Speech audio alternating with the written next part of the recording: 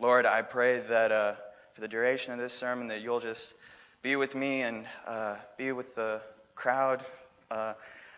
It's your breath in our lungs, Lord. I pray that you will use me to just pour out your praise today, Lord.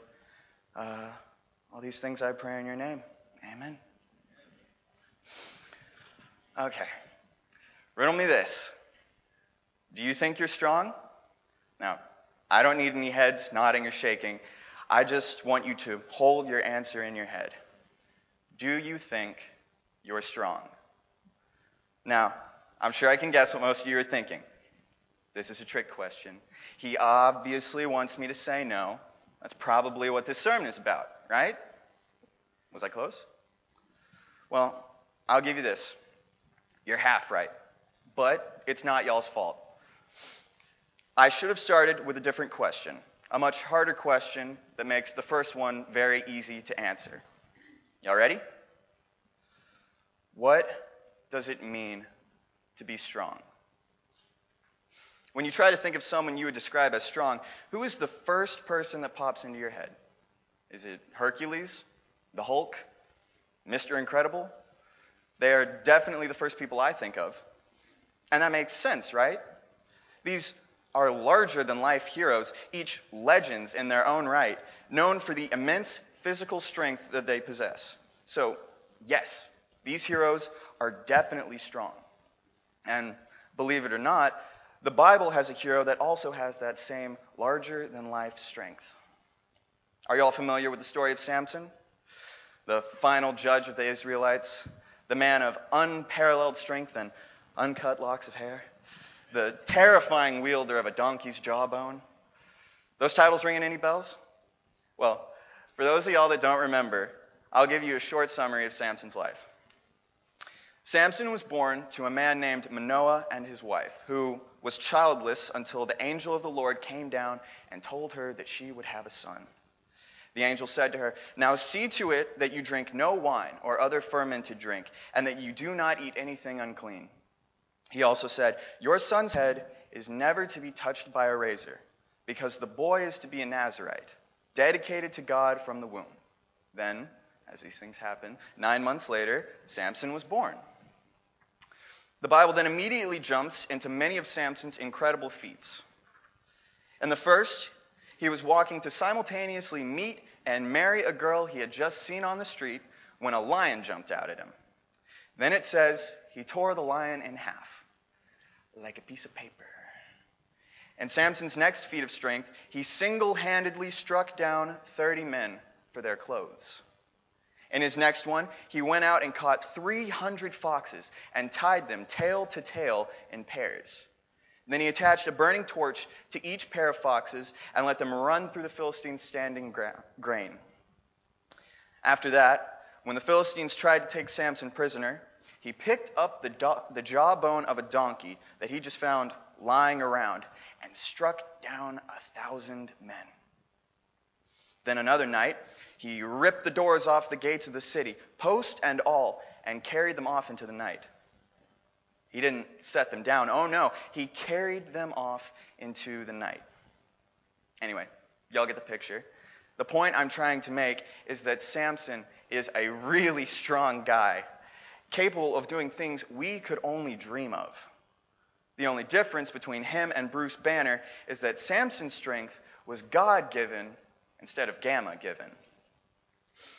Now, I'm sure at this point you may be wondering where I'm going with this. Yes, we get it. Samson is strong, and we're not. Well, yes, Samson was strong, and his strength protected him from numerous dangerous situations. But in the end, his strength was not enough to save him. In chapter 16, we learn that Samson falls in love with a woman named Delilah.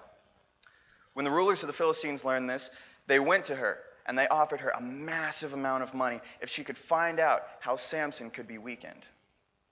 And so she went to him and said, "Tell me the secret of your great strength and how you can be tied up and subdued." A pretty obvious trap, right? Well, Samson thought so too. So he lied to her, telling her that if she bound him with 7 fresh bowstrings, then he would become as weak as any other man. When this did not work, Delilah asked him again, and again he lied to her. This continued a few more times until finally Delilah was just fed up with it. The Bible says she nagged and prodded him for days until finally he couldn't stand it. He told her the secret to his strength.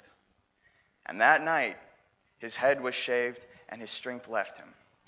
He had been taken prisoner. Now, how does a story like that apply to us? Well, when you boil it down to its most base form, Samson's strength was just another gift from God, albeit an incredibly powerful gift.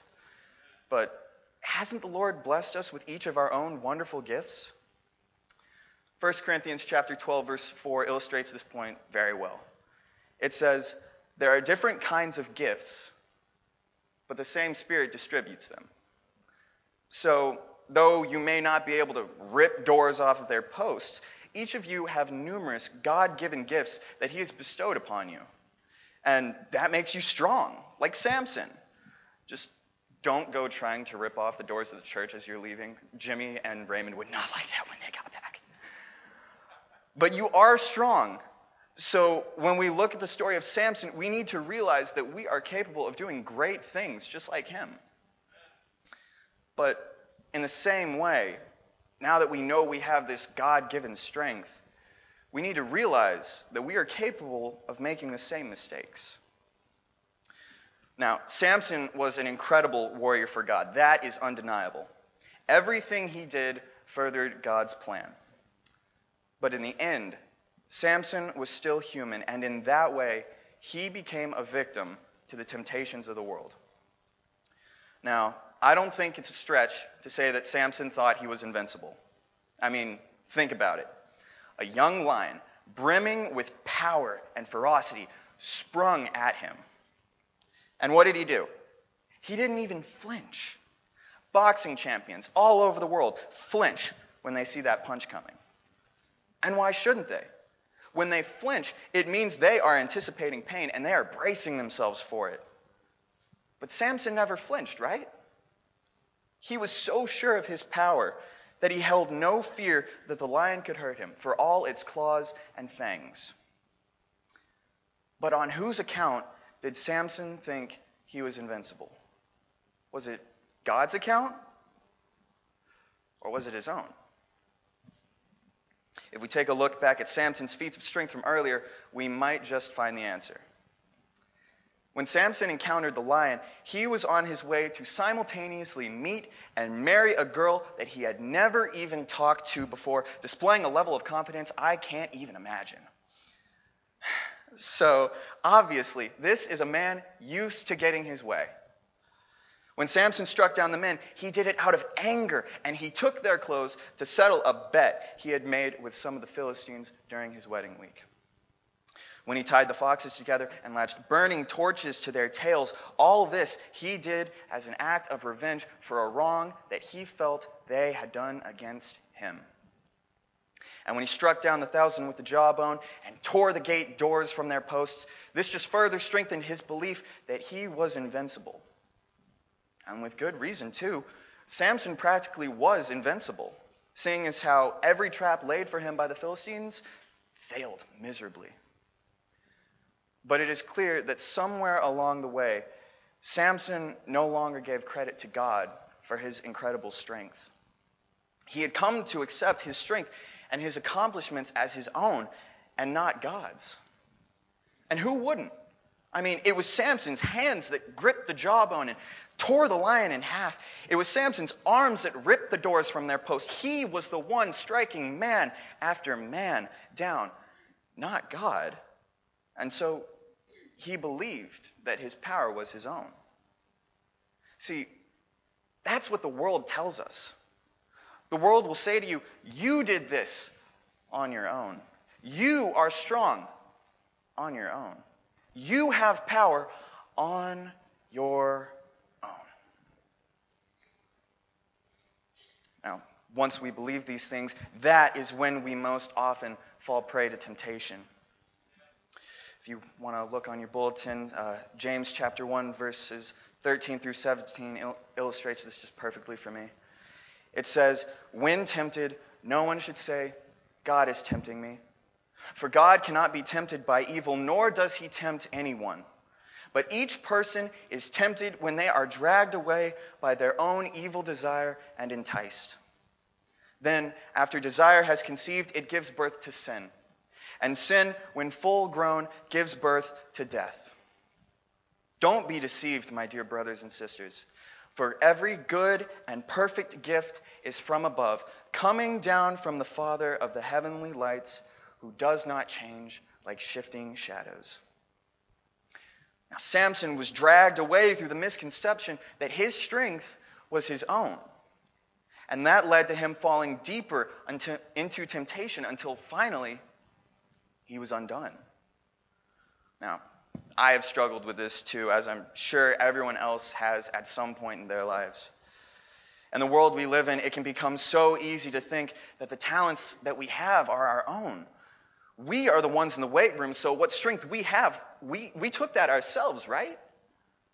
We are the ones working after hours, so that promotion we got that ourselves. But we didn't, did we? It's even easier to think that we are invincible in one way or another. In sports, it often comes when you beat a difficult opponent, one you were supposed to lose to. At work, it comes when you make that impossible sale or you complete that project way ahead of schedule.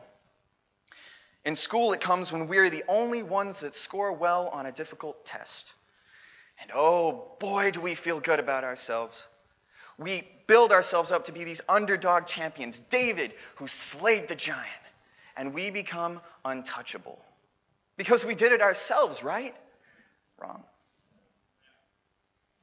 The same thing happened with Samson, and such confidence led to his downfall. Now, I've spent the last week wondering why Samson told Delilah the source of his strength.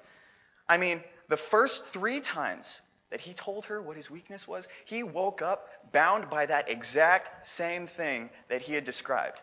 At some point, you have to realize this girl is out to get you. And yet he told her something that was so obviously a trap. And yet he told her. So why? It seems to me that in the end, Samson forgot where his strength came from. In verse 20 of chapter 16, it says, like before, Delilah called out, "Samson, the Philistines are upon you."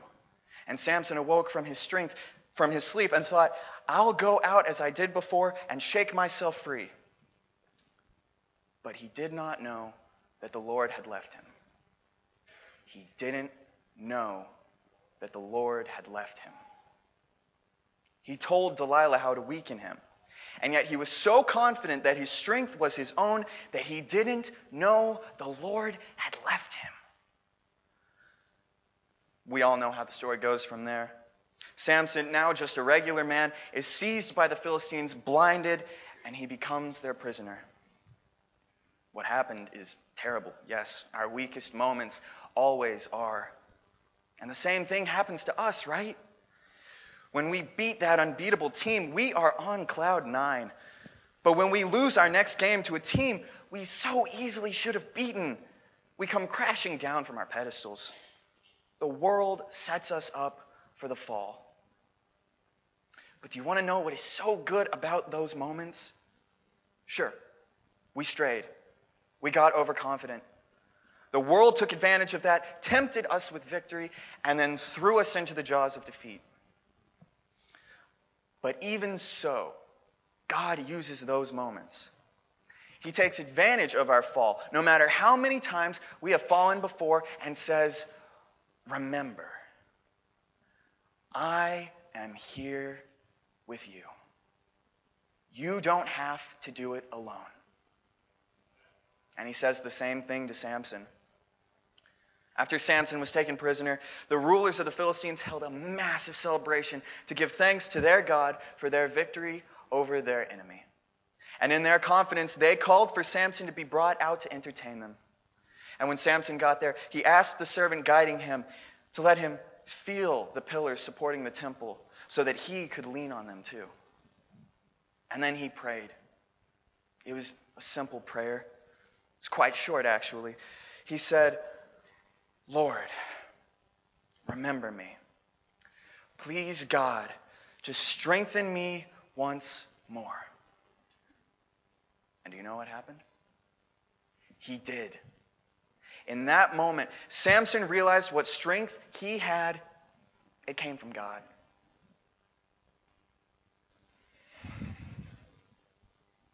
And so he asked God for that strength, the strength that he had lost. And God gave it back. Wasn't expecting that. Whew. Now, I've spent most of this sermon talking about our strength of body because that kind of strength is so obvious. It's so relatable.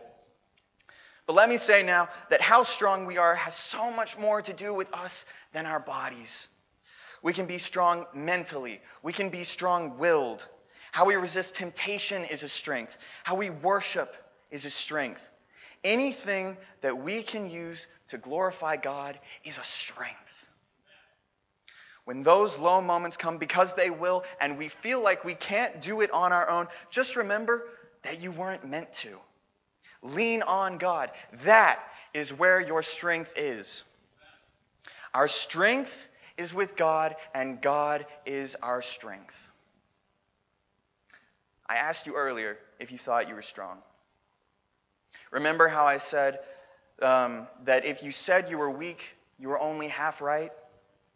Well, I stand by that. By ourselves, we are weak. We will give in to temptation. We will fall down. That is a fact. But when God is with us, we are strong. He will give us that incredible Samson-like strength when we need it. And he has, hasn't he?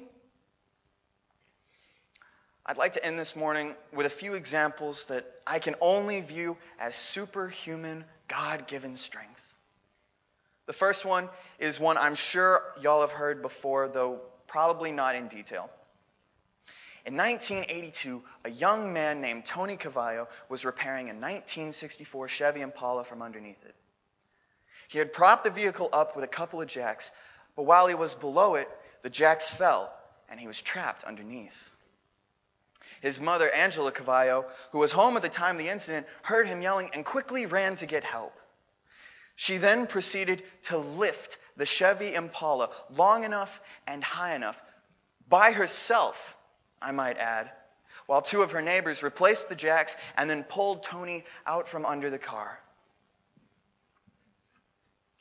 Now, for those of y'all that don't realize just how hard this feat might be, I'm going to give y'all my own experience trying to lift a car. Spoiler alert, it has a much less impressive ending. I was probably 11 at the time, and I was at a week-long camp. We were going down to the river to swim, and one of the camp counselors offered to give some campers a ride in his pickup truck. Now, everyone was so excited because we were going to ride in the back of a real pickup instead of walking, because walking, that's for 10-year-olds. Then a curious voice yelled out, "Hey, let's see if we can pick the truck up." There's a good chance that voice was mine. And so 3 of the campers, myself included, and 2 camp counselors all squeezed together at the back of the bed. We put our hands under the bumper, and we heaved with all our might. And guess what? We managed to lift it a few inches, and I could feel my chest just puffing out with pride. It wasn't until later that I was told the tires hadn't even left the ground. We were just lifting what a little bit of the truck's suspension was supporting. Now, yes, I know that I was 11 at the time and therefore not very strong. I wasn't the muscle man that I so obviously am right now. But it is common knowledge that 3 11-year-olds put together have as much strength as the common mother, though they tend to deny it. And on top of that, we had 2 18-year-old male counselors with us. So, put together, we definitely had more muscle than Mrs. Cavallo. And we couldn't make it budge. Not enough for you? Maybe Mrs. Cavallo's feat of strength wasn't impressive enough. Makes sense. After all, we've got guys like Ricky that go to this church. I mean, I'll bet you bench Chevy Impalas just when you're working out, don't you? Yeah. All right, then I'll do you one better. In 2006, outside a small town in Quebec, a woman named Lydia Angiou, hope I got that right, saved several children from a polar bear attack by fighting the polar bear. And this wasn't for a short time either. She continuously went toe to toe with this bear until a local hunter was able to take care of it. Now, I don't know about y'all, but I'm picturing a woman kind of dressed up like Davy Crockett, with the coonskin hat and all that, interlocking fingers with the bear and having a staring match while they struggled back and forth. Maybe she threw in a couple wrestling moves, WWE style, and gave him a couple roundhouse kicks, and then whipped out some martial art no one's ever even heard of. Okay, so maybe my imagination got the better of me. But just the thought of fighting off a polar bear is so incredible to me. I mean, I couldn't do it. Do you think you could? For a little bit of background, let me just explain how daunting polar bears really are. When the bears are on all fours, they range from 4 feet to 5 feet and a couple inches. So to about here on me. When they stand up on their hind legs, they can range anywhere from 6 feet to 10 feet tall, so to about right there on me. They are the largest omnivore on land and the largest bear to boot. And don't even get me started on their weight. Polar bears can weigh anywhere from 800 to 1,500 pounds, while most polar bears on average weigh a total of about 1,000 pounds. Ladies and gentlemen, we've left the heavyweight division. And Lydia went toe to toe with that. One right hook from that bear and any normal person would have been done for. But that wasn't the case with her. Not only did she go toe to toe with that bear, she held her own. I'll tell you what though. These incredible women probably hadn't done anything like this before, and I doubt that they've done anything like this since. They were just ordinary people like you and like me. So what made them different? I imagine it was 2 things, both easy to say and hard to practice. First, they probably said a silent prayer, and I'll bet it went a little something like this. Lord, give me strength. That's it. 4 words. They probably didn't have time for much more than that. It's a prayer I've prayed many times, though I have to say I never got quite as good results. And why is that? Well, it's probably due to the second thing that these women did. They had faith. They didn't think, oh boy, I hope he heard me. They didn't have time to think. They just started moving and trusted that the Lord would handle the rest. And guess what? He did. And God gave them more than just the strength to lift the impala or fight the bear. He gave them the gift of courage so that they wouldn't run in the face of their challenges.